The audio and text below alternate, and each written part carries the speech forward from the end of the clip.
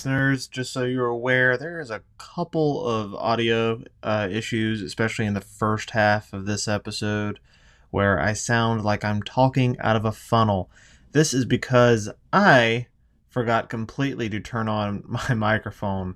I did the best I could, so just bear with me. The second half of this episode, which is the lengthier part, is much clearer with the audio. So just bear with me. These mistakes will happen. Just want to apologize and hope you guys enjoy me and Robert breaking down About Time. Thanks.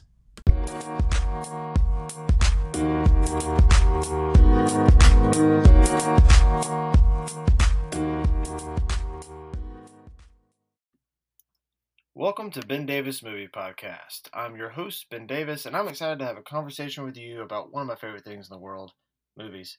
Joining me this week is frequent guest of the show and SifPop.com contributor and host of Robert's Thoughts Moviecast, Robert Bouffard. How you doing today, man? Hey, I'm doing great. Thanks for having me on again. I love being on here. Of course, man. Of course, it's always a pleasure to have you on. Have you watched anything recently that you'd like to, recommend or not recommend? I haven't watched a ton of new stuff lately. I've been doing my own prep for my own episodes of stuff that I've watched before, just doing a bunch of rewatches. But I did get to see Enola Holmes last night, the new movie on Netflix with Millie Bobby Brown as the sister of Sherlock and Mycroft Holmes, and Henry Cavill is Sherlock Holmes himself. And I got to say, that movie is a whole lot of fun. It's not like 10 out of 10 or anything, but I love seeing Millie Bobby Brown finally able to show her charisma and her fun nature, which she's not able to do in Stranger Things. It's kind of in the vein and in the spirit of Fleabag because it's the same director. It's just a whole lot of fun, and I'm glad that I finally got to watch it after seeing the trailer a few weeks ago. Yeah, I actually, oddly enough, I did the same thing last night. Me and my wife, we sat down, and my in-laws sat down and watched it, and I thought it was really cute. My only issue with it is sometimes tonally, it got very like some of the violence in it was pretty harsh, like some of the Yeah, fighting sequences and stuff, and it yeah, that felt like okay, this is a kids movie. But then when I'm watching that, I'm like, I don't know if this is a kids movie. yeah, Got I very violent, 100% but agree. honestly it was really good seeing Millie Bobby Brown, getting letting her personality shine through a bit. Hmm. Not that she doesn't really in Stranger Things. It's just it's two completely different roles, and this Yeah. I I think she's wonderful, and Henry Cavill he's Superman. I love him. Yes, exactly. And I love seeing him do more than Superman because not that I don't like him as Superman, I've just wanted to see him do more because I liked him so much. So it's fun to see him branch out a bit. Yeah, he was my favorite part of this past Mission Impossible movie. Was it Hmm. Fallout? Yep. I thought he was a pretty good villain. But yeah, I have watched a couple of things this week. Firstly, last week I said on the show that I was going to watch Color of the Space, which is a horror film with Nicolas Cage. And I got to be honest, while I enjoyed it, I know that most people will not enjoy this, or most people that listen to this would probably not enjoy it as much. I really enjoy like trippy horror films and the like, but this was my wife hated it. My wife really hated it, but I really really enjoyed it. Nick Cage was awesomely over the top. On a As brighter note, usual. though, yes, yes, per this didn't top anything in Mandy. The bathroom scene in Mandy is still the most over the top Nick Cage I think I've ever seen, but it was still pretty fun to watch him go a little loony. Nice. But uh, also, I had the privilege of watching uh, the trial of the Chicago Seven, and Robert, my God, what a timely and powerful film that was. Once it releases, I cannot recommend that movie enough. It's currently my favorite to win Best Picture at the Oscars, and maybe even win Aaron Sorkin a Best Directing nomination, if not get him a Best Director award. If you want to hear my thoughts on the movie further, though, I highly recommend going over to sifpop.com and checking those out for a full review. Have you been looking forward to that movie, Rob? Yeah, I think the cast looks great, and obviously I love Aaron Sorkin. I don't think a lot of people really loved him directing Molly's Game, but I thought Molly's Game was really good. So and I love everything that he Me writes as too. well, of course. So I've been looking forward to that a lot. Um, I don't think I've seen anything that is ready to be in the best picture conversation yet for this year, but I'm looking forward as it's getting later in the year to seeing more stuff like that. Yeah, me too. Me too. 100%. It's this is up there. Like I two movies I've seen this year that I've really loved, and that's The Way Back and Onward.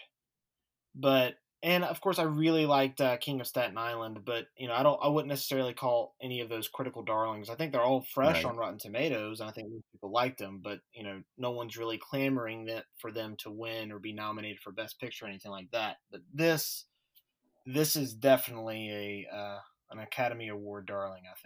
I think this is going to be an award season darling for sure. Yeah, there's this one, and then Netflix is also coming out with Mank, right? The Fincher movie, and then I think there's at least one or two more Mhm. for Netflix this year, at least.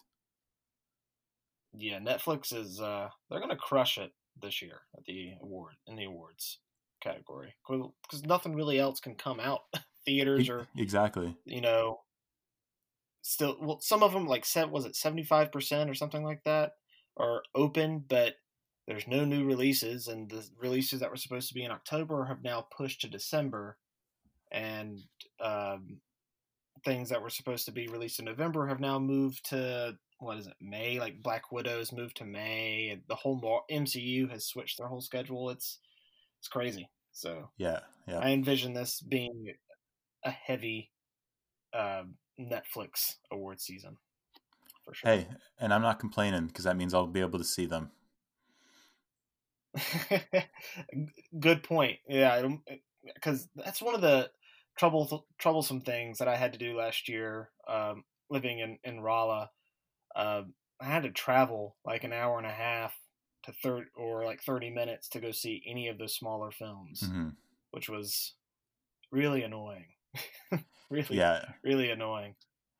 The reason that things are getting delayed and moved around isn't fun, but strictly from a film release standpoint, it's good for audiences. But that's literally the only way that it's good.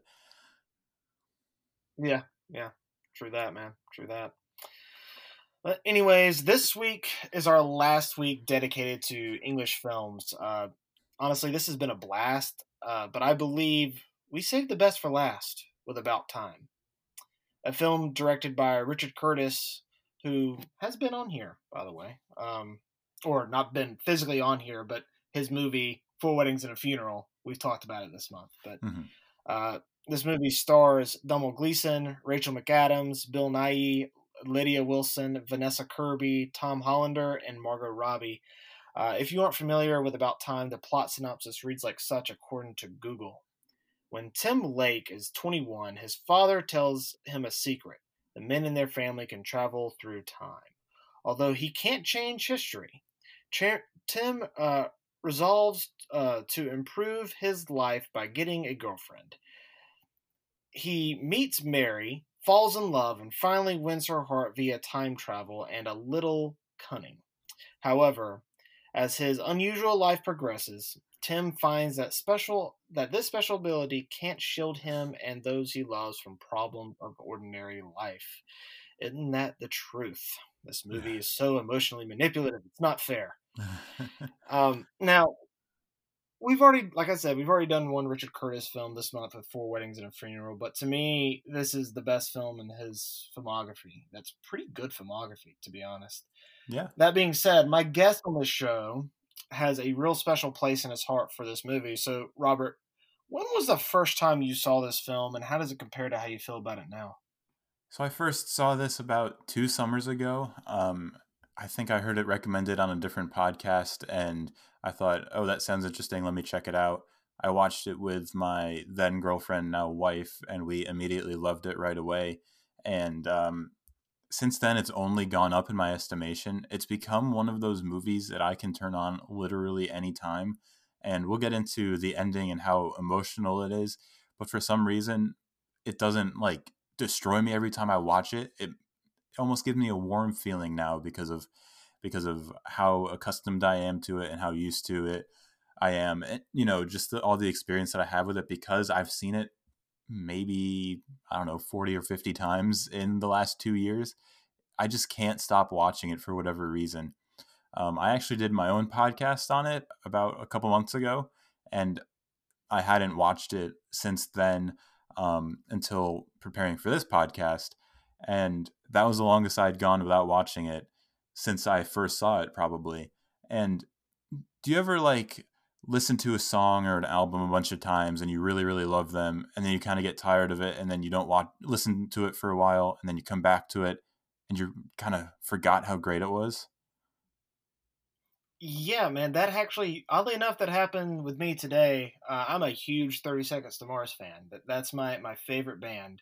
Hmm. And my favorite song, or my second favorite song of all time, is Kings and Queens. Yeah. And I love that song, but I'll go stretches where I just don't listen to it because I'm like, man, I've heard this song 1,000 times. But then I turned it on today, and I was just blasting it in my car on the way home Hmm. from the gym. It's just such an amazing song. So yeah, I totally understand what you're saying.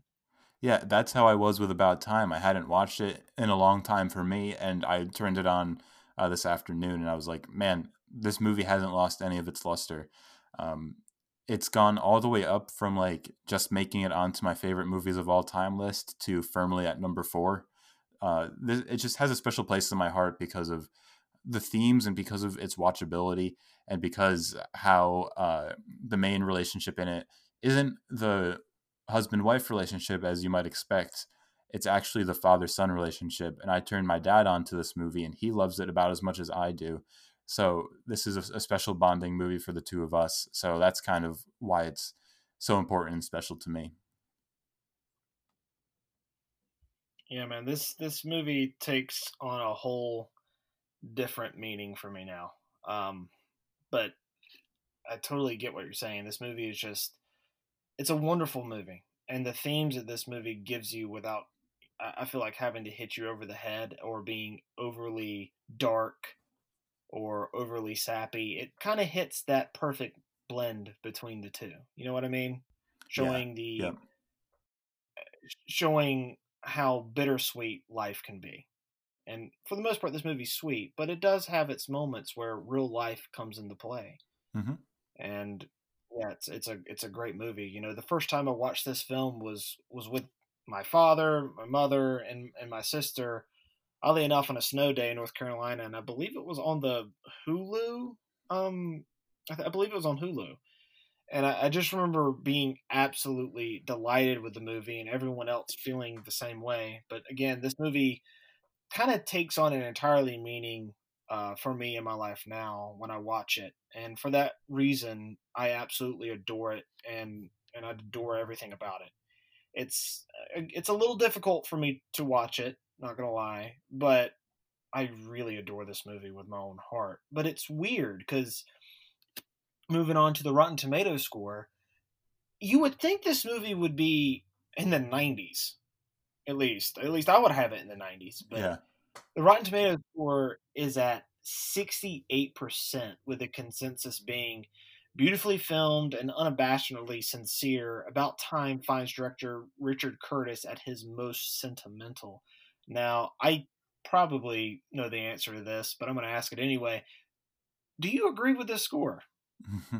Well, I don't agree with it, but I understand why people don't think it's good because a lot of people think I've read up on it a lot. A lot of people think it's too sappy, and the time travel aspect of it is what they don't appreciate. And it kind of bugs me sometimes when people get hung up on the time travel aspect of of certain movies. This one specifically, when it's saying something so profound and it's so sweet and charming. I just wish you could Yeah. get around the time travel stuff because time travel almost never works. Um, I Yeah, I wish it was up in the '90s, like you said. Yeah, like again, it's just a Rotten Tomatoes is an aggregator, so Yeah, it's they're not giving it the score, but it's weird to me because I feel like the time travel aspect in this movie works pretty well because they don't overcomplicate it. exactly. Yeah, It's it's simple. it's simple, and there's no big machine. They never use it in a way where it convolutes the plot and he has to go back in time and try to fix things. Hmm. It's just it's more of a metaphor for trying to live your life the best way that you can.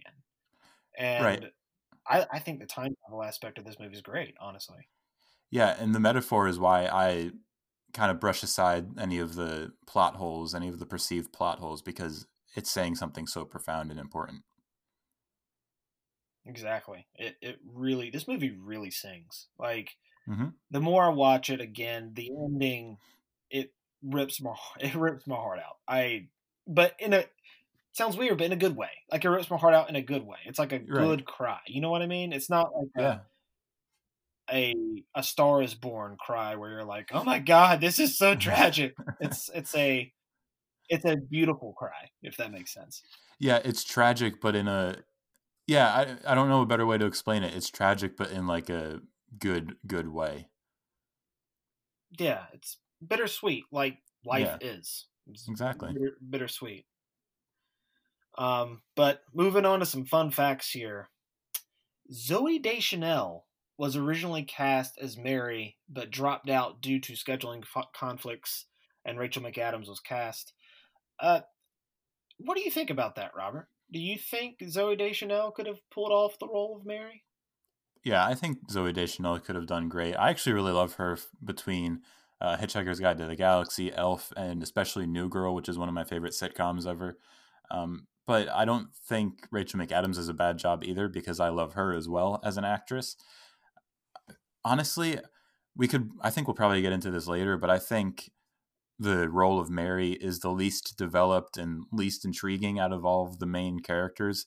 So either one of them, I think, work fine. Um, Rachel McAdams is obviously now a Oscar nominee, and I think she's a great actress. So I'm happy to have her, but I think it also would have worked well with Zoe Deschanel's quirkiness. It just might have been, a tad different. Yeah, I think they're a little different. I think Rachel McAdams is a very. I mean, I love them both. You know, Zoe Deschanel, you said them. Elf, New Girl. My wife is more of a fan of New Girl than I am, but I still love New Girl, Hmm. and she's great in that. She's so charming, but I think her as Mary would have given her that quirkiness, like Right. a little extra dimension of quirkiness, and I don't know if that would have played as sweet because you know um, Domhnall Gleeson's character. Why am I forgetting his name? He's the main Tim. character in the movie. It's Tim, right? Yeah, Tim. Yep. Um, he's awkward himself. Yeah. So I think if you would have had two awkward people coming together, it could have been a little too awkward, I guess you could say. Well, Rachel y- McAdams isn't awkward, so now that you say that, it has me thinking when she's first introduced, like after the blind date in the dark, when she comes out, she trips. They try to make her awkward and a little bit more relatable, but I don't think it works. And maybe Zoe Deschanel would have captured that a little bit more naturally, but um, I think, like I mentioned, Mary's my only gripe with this movie, and I'm sure we can get into that later in your in the awards yeah, section. absolutely, absolutely. Um, Despite the film being set in England, none of the three actors who play the main love interest in the film are actually English. Domhnall Gleeson is Irish, Rachel McAdams is Canadian, and Margot Robbie is Australian. That's pretty wild. That's Yeah, pretty wild. that's a little fun fact. Rachel McAdams plays an American character, but other than that, that's an interesting fact. Yeah. I always forget for some reason that Margot Robbie is Australian. I don't know why that is. I think it's Be- because whenever I hear her talk, the voice in my head that I hear is her accent from Wolf of Wall Street, which isn't far off from her as Harley Quinn. Right, that's what I So was about to mention. She does something similar in those two, so you took the words right out of my mouth. And she's just such a great actress with I Tanya too. She does a different accent, so she's very versatile, and I love her a lot as an actress.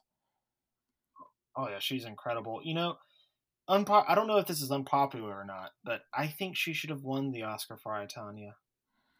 I don't remember what she was up Personally, against, but I think she was great in that movie. I believe she was up against um, 3 billboards outside of Ebbing, Missouri. Why am I forgetting her name? Frances McDormand, did she win? Yes, Frances McDormand won for three billboards. Gotcha. So that's who she went up against. She was also against Sally Hawkins for Shape of Water. water creature movie. Yeah. Yes, Shape of Water. I am having the worst time remembering things tonight. Wow. But yeah, It looks that's a like stacked cast. Yeah, it looks like Saoirse Ronan was also nominated for Lady Bird that year, so that's a stacked category. Um, I would actually go between Margot and Saoirse for that, so I wouldn't argue that she should have won for I, Tonya. And yes, I agree. About Time has a stacked cast as well as that category you're being stacked. Yeah, this cast is really stacked. Speaking of cast being stacked, this movie has 3 of the Harry Potter series co-stars: Richard Griffiths, Bill Nighy, and Domhnall Gleeson. Now, Bill Nighy, I believe I know who he plays. Domhnall Gleeson, I know, plays one of the Weasley brothers. Mm-hmm. Who does Richard Griffiths play? Richard Griffiths plays Uncle Vernon, the uncle that Harry lives with, and Bill Nighy plays Okay. Yeah. he plays the Minister of Magic in the last 2 movies, or maybe just the 7th part 1. I don't remember. I think he dies in that one. Yeah, Harry Potter is known for killing off their characters, sometimes even off screen. Yep. Which is one of my biggest gripes with those movies. But that's the first thing that's the first thing I saw Bill Nighy in, and he's like the super serious minister trying to, take the magic stuff from Harry, blah, blah, blah. I could get into all that. I'm a big Harry Potter fan. But it's funny because after that, I saw him like in Hitchhiker's Guide to the Galaxy, then Shaun of the Dead, then About Time, then Love Actually. And I'm like, man, this guy does a lot of silly stuff. It's exactly the opposite of what he was known for me initially. The first movie I saw him in was Underworld. Oh, I don't think I've seen that. So it's a big departure. Yeah. It's the idea behind Underworld is really awesome. The movie itself, I remember liking it, but it has been several years since I've seen it. So I don't want to say one way or the other because again, it's been so long since I've seen it, but I do remember liking it. At least the first one. I kind of gave up after the first one though.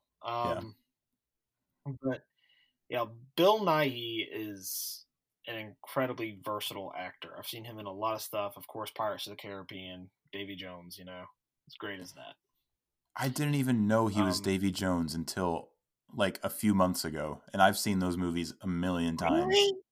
Yeah, he's so different. Really? And obviously it's a CGI character, so I would never know from how he looks.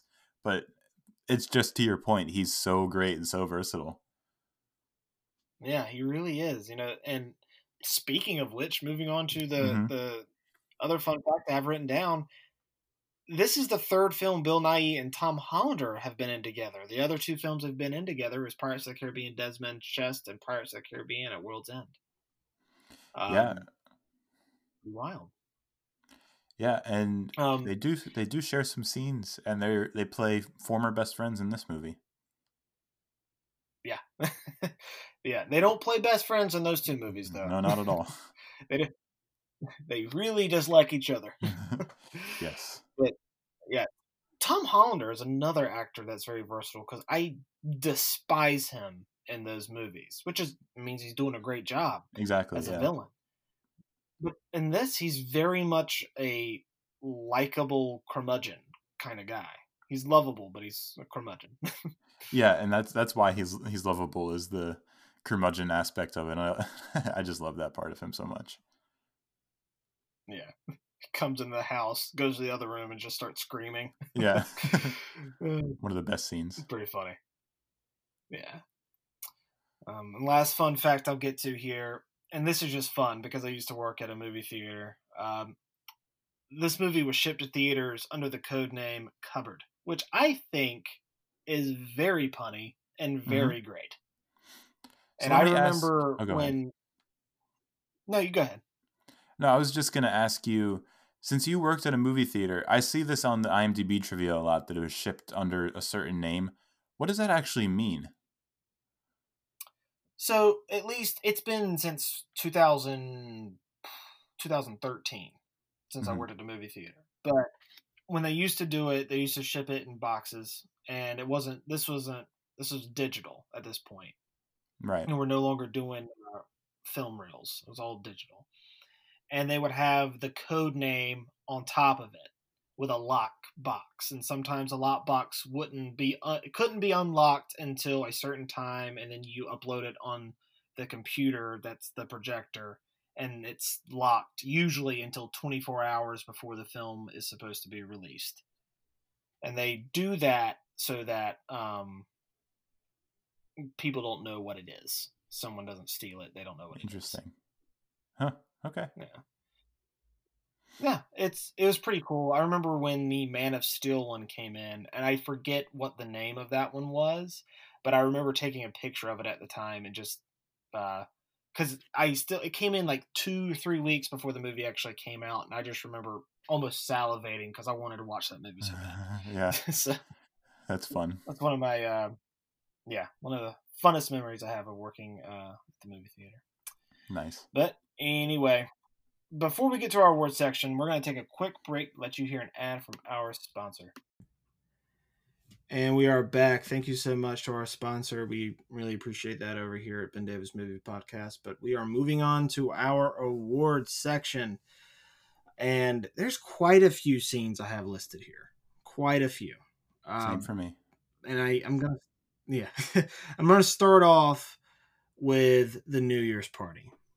The reason I like this scene isn't for any particular reason or thing that happens in it, but it's the atmosphere. Because to me, it perfectly captures how awkward house parties can be, especially if you're an awkward person. And I'm pretty awkward. So, yeah, I liked it. Yeah, and it has Mr. Brightside playing. I always enjoy that because Mr. Brightside is an incredible song. And then it's got a little These are facts. cameo. It's got a cameo from Fleabag's best friend, which I didn't notice for a while. And then, yeah, just having that leading into the following scene where Tim finds out about time travel for the first time. But yeah, the house party scene is great. Yeah, man. It's nothing that happens in this scene that I particularly love aside from you just brought it to attention. Mr. Brightside's a great song. But I just think it perfectly captures how awkward house parties can sometimes be. Yeah. Next scene I have listed is time travel conversation revelation. I think this is wonderfully done because Bill Nye it's that I don't know if you've ever I know you have siblings, so it's like if you are having someone's like one of your siblings is trying to play a prank on you and they're telling you something and they want you to believe it's true, and the back and forth of, well, if this is true, but it is true. Well, if it is, but it is true. But I just love that. Yeah. Yeah. Really love it. I have this scene on my list too. It's what sets up the entire movie. It sets up the comedy and it sets up like the world of time travel, because you have that awesome back and forth that you were just doing. I was going to reference that. So again, thanks for bringing that up. And then it shows Tim is our main character. It shows us exactly what he wants. And then it sets up Bill Nye as being like this, like we said, this goofy, awesome dad. I always love when parents and kids have great relationships in movies. And these two obviously have just an absolutely great relationship. And I love the whole setup of how they go back to the New Year's party, or how Tim goes back to the New Year's party. Then he comes back and then it's going to be a complicated year. It's going to be a complicated life. And then he talks about getting a better haircut, needing to get a girlfriend, and how that's the mothership and all that. There's so many great lines. Like, His dad says, "Why would I lie to someone who I'm fairly fond of?" That just reminds me of my relationship with my own dad, because we poke fun at each other like that. There's just so much perfection in that scene. Yeah, it's great. Again, he goes back to the New Year's party and he gets that kiss that Mm-hmm. he skipped out on. Yeah. It's perfect. It's perfect. Yeah, I really like that. Uh, so the next scene I have listed down is a funny, real funny comedy moment, and it's the sun tanning incident. Because it's this guy's worst nightmare. There's this really pretty girl that comes over, Charlotte, played by Margot Robbie, Mm-hmm. and she's staying there for the summer. He's trying to impress her, and he just squirts that suntan lotion. He rushes over there, and when she asks, and you could just tell the dad's like, "Oof, bad move." Yep. And then he puts on the suntan lotion, but he accidentally squirts out a lot. And just his reaction, "Oh, I'm sorry, I'm sorry, I'm sorry," runs away, goes inside, goes back in time, and then um, he's like, when she asks him again, he plays it all cool. He's like, "Yeah, just give me one sec." Give us a sec. It's great. Yeah, give us a sec. It's great. And that it's the first moment where Tim goes back in time at all, other than when he first finds out that he can do it, and it shows, like, it just ramps up from there. It starts off with him going back to redo an embarrassing moment, and then from there he, tries to get the girl. Then he uh, tries to save his sister's life, tries to get his child back. Everything. The stakes just escalate from there for his time traveling moments, and it's a good little way to introduce how he thinks about using his newfound power. Yeah, it's real great and perfectly stated about ramping up too. My God. Yeah. uh, I love the revelation between Tim and Charlotte, and the reason I love that is because no matter what you do or say, you can never make someone fall in love with you. And that kind of happens between Tim and Charlotte, and he learns that lesson of no matter what you say, no matter how cool you play it, if you're not meant to be with somebody, and if someone's not into you, it's just not going to happen. And I think that's an important life lesson. A lot of hearts could be not broken Hmm. if they did that. I just really like that scene. Yeah, I have that on my list as well. Um, it's like you said, it's really important, because not only does it give you that life lesson, but it also kind of establishes that Tim has to be moral and ethical with how he uses the time travel. Because if it worked right Hmm. off the bat and all of a sudden he's getting all like the hot girls and whatever, then you could start not liking Tim, if he uses this just to, for lack of a better term, like get laid or get dates or stuff like that. Um, but he learned, like you said, he learns that lesson early, that you can't force someone to love you. Sometimes the time just isn't right, the person just isn't right, whatever it is, and you have to yeah, you have to just move on and learn from it. And I love that it demonstrates that so early. And I think that's part of what the movie does so well, is setting up things early so that you're invested in the characters and you're on their side with what they're doing, and you understand everything that's going on as well.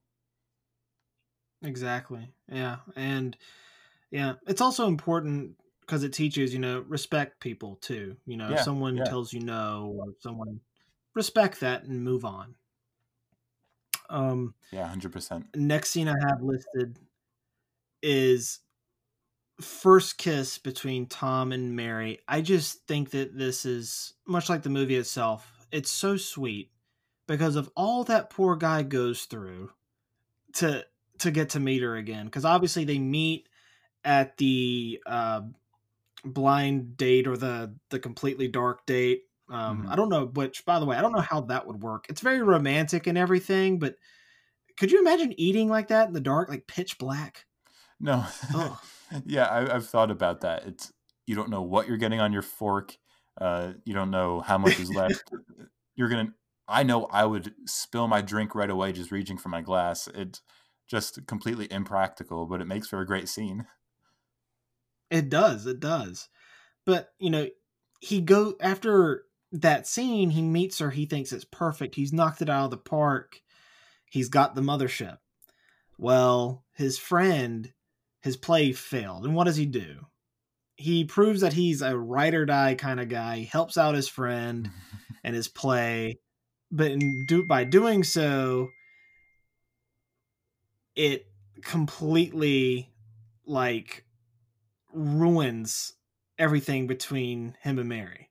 Right. And he goes to the Kate Kate Kate Moss. Moss museum or I whatever it think is, just her waiting for her every day. yeah, her shots are like being displayed like an art show, and he goes there just waiting for Mary to show up. Yeah, and awkwardly, fails at that, sort of realizes she met somebody else, but then he kind of goes back in time to that party that she met that other guy at and sweeps her off her feet and gets that kiss. It's very sweet. Yeah, I completely agree. Um, let's see, and that kind of that actually comes after one of my favorite scenes, which is Tim and Mary at the diner after they leave the party right away, because they sit there Yeah. and have conversations about what they do for work. Mary's a reader at a publisher, and Tim is a struggling lawyer, and he finds out that she reads and just approves books at this publishing company, and he says, there's just some great banter in there. I'm not going to try to replicate it because you always ruin it if you try to replicate banter between two people just on your own. But I love that scene a lot. Yeah, that's a great scene. I love the diner interaction between them. It's very sweet. The way that they go back and forth with each other, they just have this chemistry that works. Yeah, And because I don't think going back to, I don't think she's as awkward. I think she's playful, and with her being playful, it kind of goes very well with his awkwardness or goofiness rather, which is kind of a charming thing, or I think it's a charming thing. yeah. And it works really, really well. And that reminds me of one of my favorite lines from the dinner in the dark scene, by the way, when they're talking about Kate Moss for a quick second, and Mary says, "Do you like?" Or he says, "Oh, you like Kate Moss?" And she's like, "Yeah, I love her. What about you?" And he's like, "Oh no, her clothes would look terrible on me." Yeah, that's funny. It's very quick-witted and very sharp. Yeah, I I like love the it. witty sharpness. Yeah. Yeah. Next scene I have listed is Tim and meet Charlotte several years later. Mm-hmm. The reason I like this is because obviously the first interaction they have, the two times where he goes back and forth with them, and he just completely ruins it Makes a with the fool of girlfriend himself. talk. Yeah. Yeah. He acts so well. He's so good at playing awkward. He's so good at it Yeah. Yeah. because it's believable. He's not trying. And I guess that proves just how good of an actor Donald Gleason is, which I was on your podcast, back in May, talking about Donald Gleason and his filmography. Yeah, that sounds right. Um, Oh, I don't know. Days blend together these days, but yeah, you were on my podcast.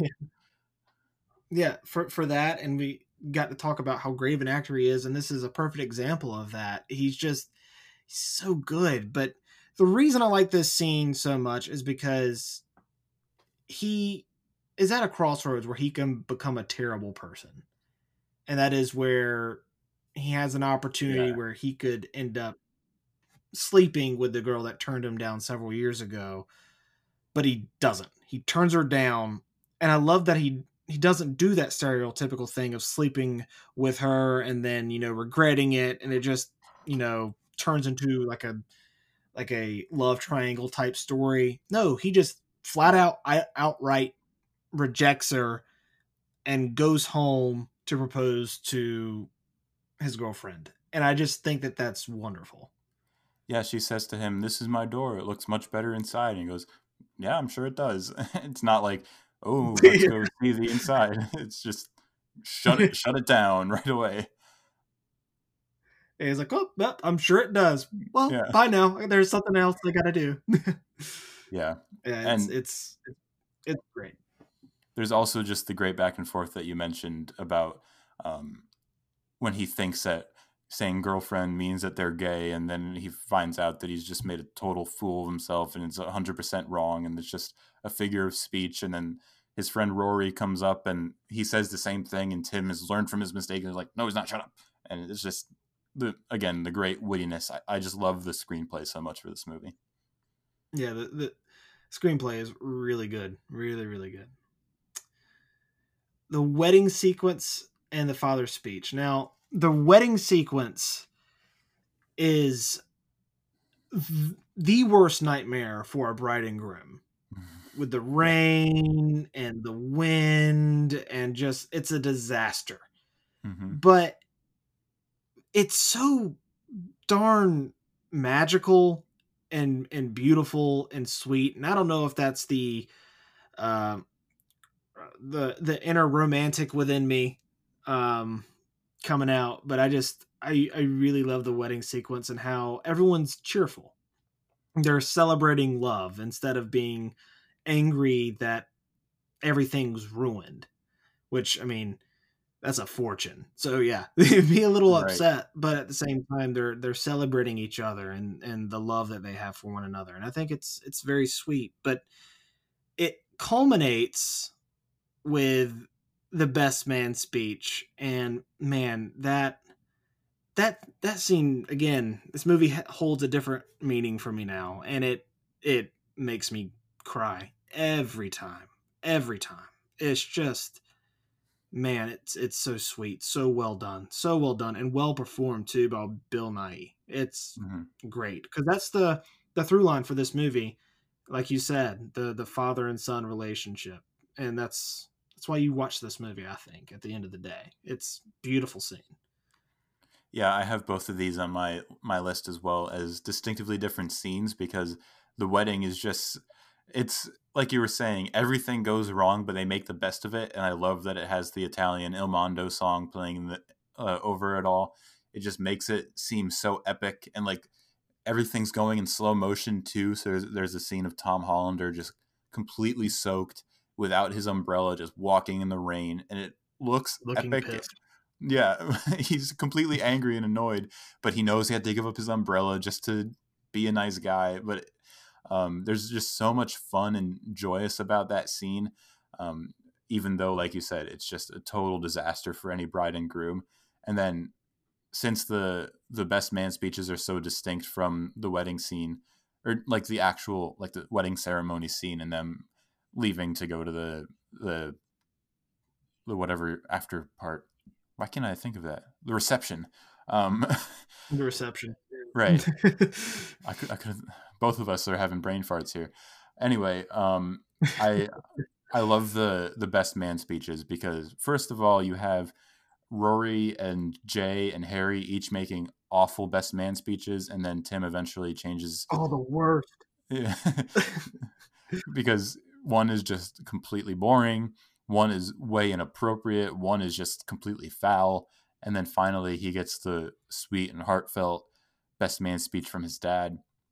And then this one again holds a special place for me because my dad was actually the officiant at my wedding, and he used a few lines from Tim's dad's best man speech as he was performing my wedding ceremony. And that just shows how much the movie means to me. It means to us, and it means to love in general. So I just love that whole entire sequence. Well, that's awesome, man. I didn't know your dad was the officiant at your wedding. That's really cool. Yeah, it was great. It's really cool. Hey, yeah. Um, Next scene I have listed here is Tim taking his sister back in time. Now, his sister's kind of, I wouldn't say she's on the wrong path or like a awful path, but she's kind of on a self destructive path, I guess you could Yeah, say. yeah. And she has a really terrible car accident, and Tim decides that he's going to try to make her life better. So takes her back in time to the guy that she was hung up on for several years, and finally, she kind of kicks him to the side. She actually falls in love with Tim's best friend. What's his name? Jay. Uh, Jay. Yeah. And this is where, though, it shows the price of doing something like that. And when he goes to see his daughter, Tim sees that it's not a daughter anymore. Right. It's a son. Yep. And this is when the revelation comes that you can't fix everything. You can't go back in time and fix everything. So he has to redo that and let his sister go through the mistakes in life, which I think is a great moral message. And that is, sometimes this is harsh, but sometimes it is best to let those that you care about and love fall on their face sometimes so that they can pick themselves up. Not saying, do that all the time or anything like Right. that, obviously, but sometimes that's the best way to do it. You can only learn from And experience. Yeah. exactly, you can only learn from experience. And again, this movie has a lot of great themes and messages, and I think this is one of the better themes and messages to take away. Yeah, because when I was first hearing about the movie, I thought it was going to be this awesome romantic time travel movie, and it is that. But what I didn't realize is that Tim and Mary get married about halfway through the movie. It's 2 hours and 3 minutes long, and the wedding and best man speeches end at about an hour 16. So the rest of that is about them already being married, and it becomes much less romantic. And that's when it has a lot to say about family in general and life in general, and how, like you were just saying, you hit the nail on the head. You have to sometimes let things happen. You have to learn from mistakes. And that this is where it starts giving the life lessons in the last 45 or 50 minutes of the movie. And I love that that's in there because it gives it just that extra layer. I think I would still love it if it was only romantic, because I'm like you. I enjoy a great romantic comedy or just a great romantic movie. But when it has these extra layers of family and life, in general, I think that's what puts it over the top as all the way up to my number 4 movie for me. Number 4 movie of all time? Oh yeah. Wow. That's Yes. awesome, man. I knew you loved this movie. I didn't know you loved it that much, but awesome. I'm glad Yeah. I'm glad I have you on here. Then I'm like super happy I have you on here. Yeah, that's why I messaged you the other day where I was like, I'm sure you might love this movie, but I'm 100% sure I like it more than you. It's Yeah, it's just super special to me. yeah. It's certainly a special movie, man. I'm glad you're on here for it. Um, Next scene I have is the dad dying talk. This scene hits it hits hard for me. It's very emotional. It's very well done. But the reason I like it so much, the reason I have it on favorite scenes and everything, is because it blends kind of into the next montage, if you will, of the living every day twice. And the Right. lesson that his dad told him. This is his final lesson. This is the real mothership. Yeah. This is what he tells him, and it's living every day twice scene. It's perfect because it shows us how precious life really is, and how much of a gift it is too, and how no moment should ever be wasted. Live every moment as if it is your last, even the moments that are dreadful, because at a blink of an eye, a snap of a finger, life can be taken away, or life can take a incredibly drastic turn. And it's a beautiful scene, and of course the piano score for this movie is wonderful, and it plays over this scene. And I think this might be, if it weren't for, spoiler alert, if it weren't for the final scene of the movie, this would be my favorite scene. Yeah, this is because I have a lot of favorites because the movie is so fun at points. There's a lot of fun scenes that I love to watch, but I'm gonna agree with you with the two best scenes being right. This the whole thing of Tim and James talking. James is his father. Of the two of them talking about this being the end of James's life. He's just trying to live a fulfilling end of his life with his family and all that, and that's all extremely great and extremely emotional and special, like you said, leading into Tim doing the same exact thing, doing the same exact tasks but having a completely different attitude about them. And I you know you think about and you hear people say have a good attitude whatever you do, but this is the power of movies for me in general. It wasn't until this movie that I was really able to kind of picture what that would really mean and what that entails in real life. And it's crazy for something that's, light science fiction like this to be that real and that human for me. And that's why I've always appreciated the movie as a whole so much.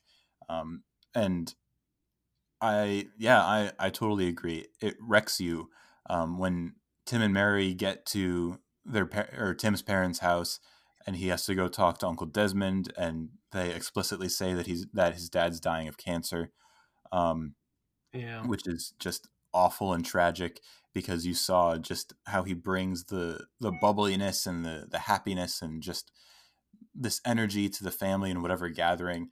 And you saw the relationship that he has to the main character, Tim, and just seeing them talk about how there's nothing that he could have done with the time travel to stop this natural process. And that's just that's a movie's lesson. No matter what happens in life is going to happen. Life is natural, so you kind of have to roll with the punches and take it every day in the best and most positive way that you can.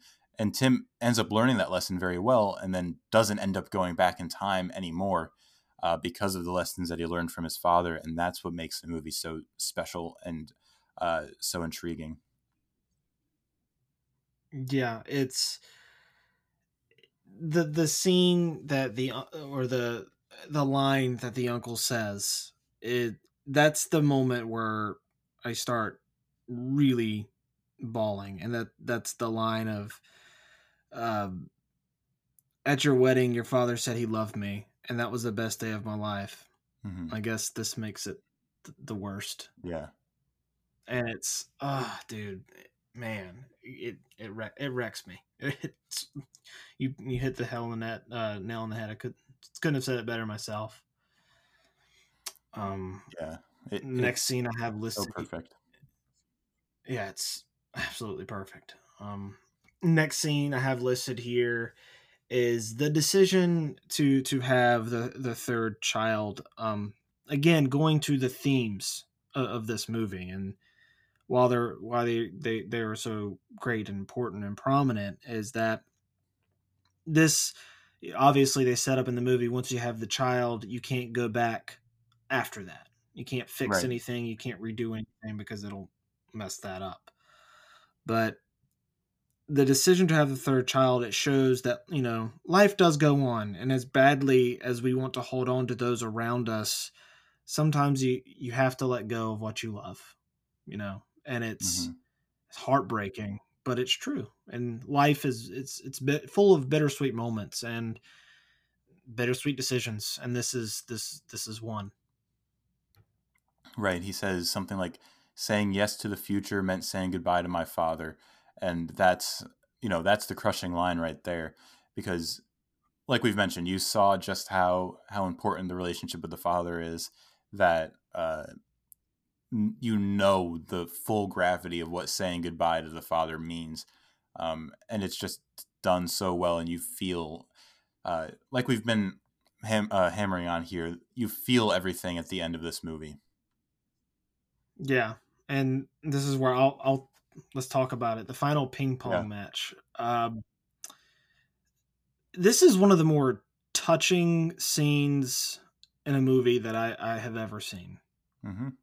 It's him telling his father, "This is the last time I'll be able to see you." The child is due soon, and all he wants is a kiss, and he goes up and they touch foreheads, and he gives him a kiss on the cheek and says, "My son," and he goes, "My dad." It's dude, and he says, "There's one thing we could do." And they both go in the closet, they clench their fists and think about the moment, and they go back in time to when he's a kid. Dude, it gets me. Yeah, because you understand, like, this is where I can relate to it so well, because I have so many great memories just with my dad of, like, in the front yard playing wiffle ball. We had the perfect front yard in my home where we grew up to play wiffle ball. We played basketball together. We would talk about sports, talk about movies, talk about life, going to the beach and just hanging out, playing catch on the beach, all this different stuff. Um, I could have a million moments like that with my own dad, where if I was in a similar situation, I could think of a time to go back to with him. So just to see that really personified and put to screen so perfectly, so touchingly, so emotionally and beautifully, the way that About Time does. Um, you know, if everything else in the movie doesn't convince you to love it, for me, that's the final check mark. If there is a checklist, that's the last box, the last box I need to be checked for me to say, yes, this is an all-time great movie and an all-time meaningful and special movie for me. Yeah, man, this is you said it perfectly. Like, is there a particular moment in time that you would go back to with your dad out of all those memories you were talking about? Is there like a particular moment that you would go back to, or is it just you couldn't choose as there's so many? Yeah, I don't know if there's like one particular moment, and I don't know if it implies in the movie that that's their one particular moment, but I feel like there's like a particular type of moment that we could go back to easily, if that makes sense. Oh, for sure, for sure. Like for me, if I had time traveling powers, would totally go back in time to when I lost out at a state championship wrestling tournament. Um, and after I lost out, obviously I was crushed. Dream was to be a state champion, didn't get close, and I was upset and was crying. I was sitting on in the Greensboro Coliseum in one of the bleacher chairs, and my dad just kind of put his arm around me and kissed me on the head and said he was proud of me. And it's like Yeah, that's definitely a moment that I would go back to, and that's why this scene reminds me of that. And right. it's a such a powerful and an emotional end, perfect ending to this movie. That's really about a father and son and the bond that they share. And that's why this is my favorite scene in the movie Hmm. for sure. Yeah. Um, Um, yeah, totally. Yeah. So is this also your favorite scene? Could I give just two more of my favorite scenes before I say what my absolute favorite Absolutely. is? Yeah. Absolutely. I know with the last few minutes we've gotten quite deep with the deeper moments at the end here, but I wanted to bring up just a couple more of the lighthearted and fun moments from earlier in the movie. One is, you mentioned it towards the top, when Tim first meets Harry, when he first gets to London, and Harry goes, "Who are you?" And it's kind of like the weird meet cute for the two roommates who eventually become great friends. And then, he takes him up to this spare room and says, "You ruined my first good idea I've had in a year," and all this kind of stuff. I love that scene. And then the other scene is towards the end. It's actually right before everything starts getting serious. It's when Tim and Mary, or Mary needs to choose a dress for this dinner with a high ranking author for the publishing company. And she keeps trying on all these different dresses, and Tim, I think almost every man can relate to this, is saying, "Honey, you look great in everything." And she thinks she has some sort of problem with every single one of them. And, at the very beginning, she goes, "What do you think of this first one?" He goes, "Gorgeous, job done." And she's like, "No, I need to try this." And then he eventually says, "This one's a trick question. That's the same dress as the first one." You know, he just I just love that scene. It's so much fun and so relatable. But then it leads obviously to all the deep and emotional stuff that we were just talking about.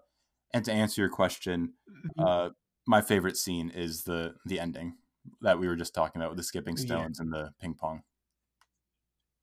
yeah, man, it's great. But going back to that scene of the trying on dresses, and he's sitting there at the end, and he's like at the end of his wits, and he just goes, "I'm going insane." Yeah, he's like, I think I'm It's beginning yeah, to go we've mad. all been Yeah, there. Yeah. I Oh think god. All he right. makes so many great faces in that scene alone, and that's part of why I love him as an actor. Yeah, man. He's Donald Gleason is great. He's Yes. great. All right. Moving on to worst scenes and moments, and I really only have one. I only have one. Do you have any? It sounds like you love this movie, so I'd be shocked if you had a moment that you didn't necessarily like or love. Yeah, I just have a couple like tiny nitpicks. One is we talked about earlier when Mary first comes out after the blind date and she trips. I think that's just forcing it a little too much, just trying to be like, hey, she's quirky, she's not perfect. But it's just a quick thing and it doesn't bother me too much. And I was just trying to find something for this section. That and we talked about the whole thing with the sister and how that's incredibly important, incredibly meaningful for the themes. And while I love the themes and everything that goes on, it's just so happens to be the only stretch of the movie where I'm maybe like only 99% invested instead of 100%. So those are the only things that I would have for worst, but instead of worst, I would use maybe like not best. Yeah, makes sense. Yeah. um, for me, it's going back in time to have sex for the first time more than once. Yeah. The reason I don't like it is because is it a little creepy? That's a I don't have the answer to it. I'm just asking out loud and thinking out loud. Is it a little creepy that he goes back and does that multiple times without consent? See, Not real sure. yeah, I wrote this down for does this make sense, but I suppose it works fine here too. And that's like exactly what you're talking about. Is it creepy? Is it morally right? And not only when they have sex, it's he meets her at the blind date, but then he goes and manipulates time to meet her at the art gallery and then again at Joanna's party. So you kind of think like, is this right? The film doesn't want to explore that at all, and I guess since it doesn't want to explore it, it's not trying to draw too much attention to it because it has so many other things it does want to explore and that it does explore so well. But that is probably the biggest thing that bugs me about the movie is just that is this right? It does feel a little icky here and there. It feels icky. It feels icky. It again. He's not. Again, it's thinking out loud. Like he's not being a perv, but it's Right. like he's trying to, I guess, make his first time having sex with her memorable, trying to get it right, I guess. But Yeah. it's a little icky. It's a little icky That's where for I sure. I think the movie is saying like when he went back to try to date Charlotte, it's trying to say that they weren't the perfect couple, so sometimes it just doesn't work out. But with Tim and Mary, they knew from the get go that they were the perfect couple. And this is at least for meeting her again. And I'm going to agree with you about the having sex multiple times. It's like we said, it's just icky, and then it's not like morally reprehensible or anything like that. It's just maybe not the best. It's questionable. Right. Exactly. All right, so out of all those, that's literally the only thing I have. So that's obviously my worst scenes and moments. And you had those two little least favorite moments. We'll put it at that Right. for you. Yeah. All right, so best performance. Who you got? I definitely have Bill Nye. Well, I think Donald Same Gleason here, man. is great, and I think everyone in the movie is great. Even Rachel McAdams, who's given the least to do, character wise and fun scene wise. I think Bill Nye he brings the humor and he brings the heart, and he brings them both so well. Um, all of the most memorable scenes for me involve him, whether it's the emotional stuff at the end or the funny stuff towards the beginning. I think he's far and away the best performance in this movie.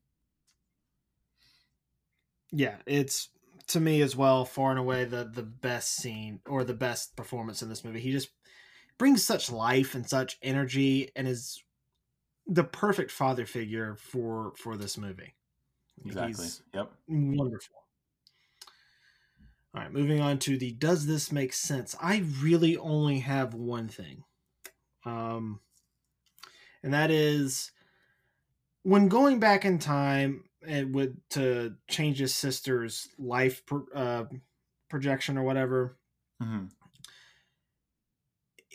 It's a little weird when he goes forward and he has a son, because the way that his father explains it to him, shouldn't it be from conception and not birth when traveling back in time? Or did I miss something there? Or was it Um, very clear on? it is from conception, but the whole idea is that he goes back, like he even goes back before the baby was conceived, I think is the idea. And that's why a different baby comes out, because he said, his dad says in the hospital, it's that exact sperm that got you that exact baby. So that's why it has to be, you know, that's why you have to be so careful as Tim about when you're going back after he has his kids. Okay, so that okay that makes sense to me then. Okay, fair enough. Fair enough. Yeah, but Do there you are other have questions. anything? Okay, Yeah, bring them up. What are yeah, they? there's other questions in regards to the time travel stuff, and that's just one of them. And that your question, I'm not saying that it was a silly question or anything. It was completely valid, because a lot of the time travel stuff doesn't make a whole lot of sense if you think about it, and that's what, like I was talking about earlier, I'm just 100% willing to brush it to the side because it does the human moments so well. But there's just some questions like, when Tim time travels, why is his past self always in the closet if he wasn't in the closet at that moment in the past? Um, Also, with the traveling with his sister, when they get back to the new present, she knows that she loves Jay, but why doesn't Tim know right away about the baby changing? Um, so there's just some of those time travel questions like that if you start to think about it, it That's a good. crumbles a little bit. That's a good point. I didn't even think about that. It just come from me seeing this so many times that I notice stuff.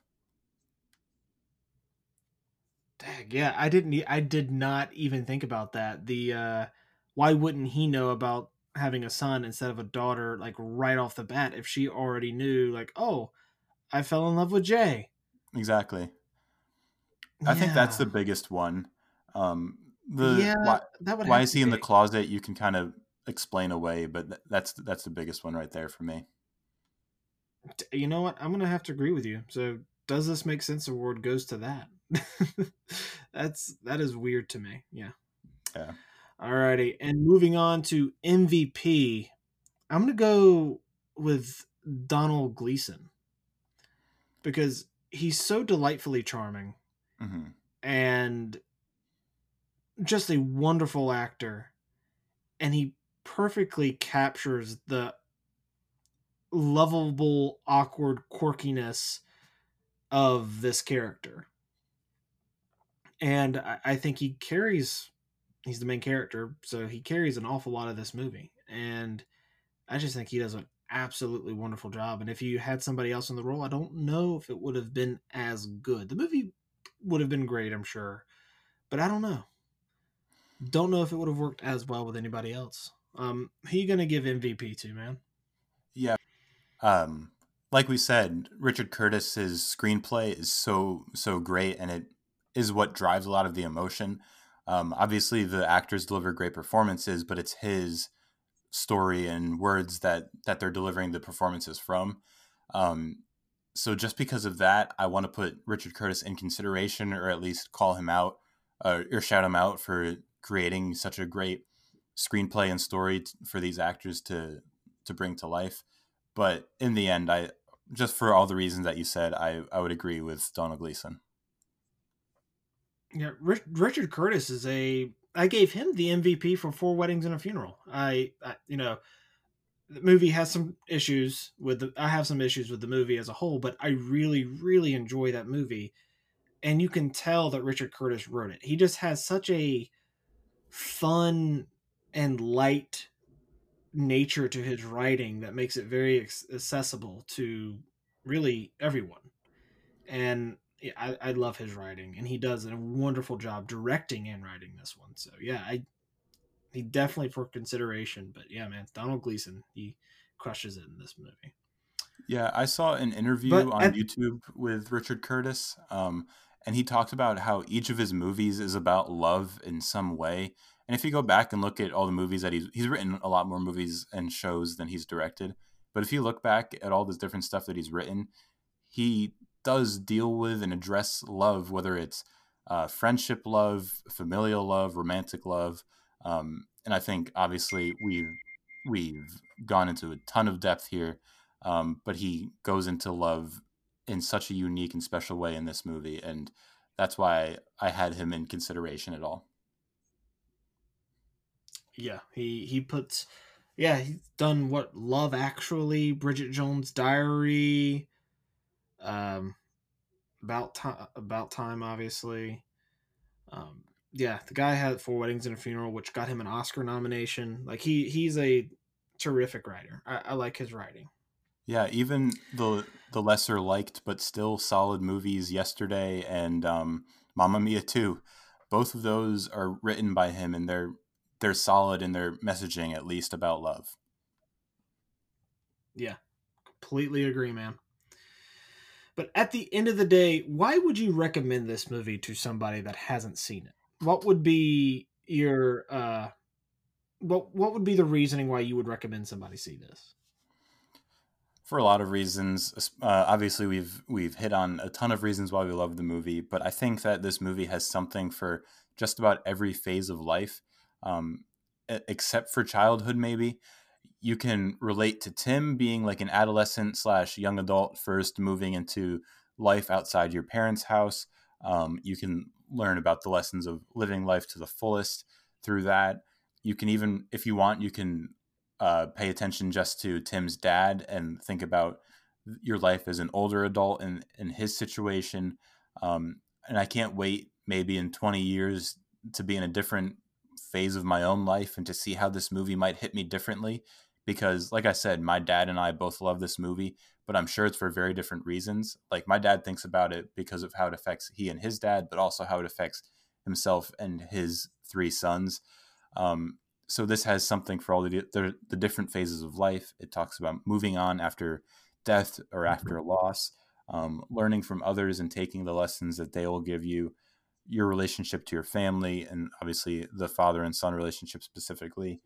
Uh, and ultimately, this is a very hopeful movie, even though it's heartbreaking at the end, and you're probably going to shed a tear or two or 50.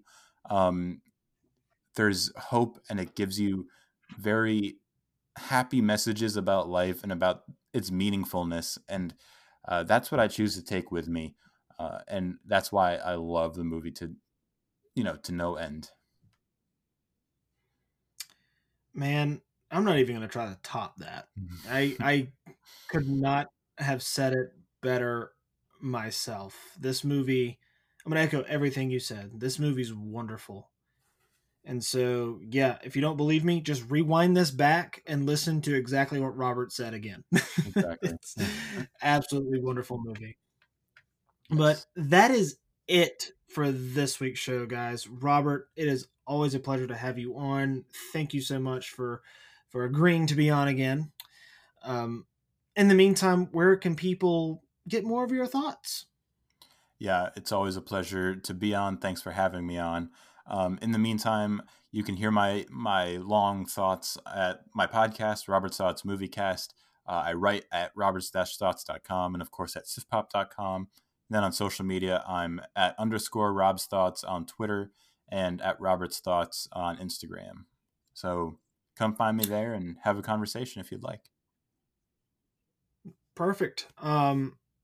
As I said, this was our last week of British films. We've gone over some of my favorite films that are mainly, primarily set in or around British people or things. We'll be back next week with our new theme, horror, which is, October, so go figure. And we'll be going over so many great horror films like The Evil Dead, The Exorcist, the scariest movie of all time, I think, Hereditary, and probably one of the more iconic films of the 90s, Scream. And of course, on Ben Davis Movie Podcast on Instagram, I'm actually taking in recommendations for horror films that you want me to review or write little blurbs about on there. Because the whole month of October, I will be watching nothing but horror films. So, Robert, pray for me. You know my feelings about Hereditary and what that movie did to me psychologically. Yeah, It broke me. I commend you for that.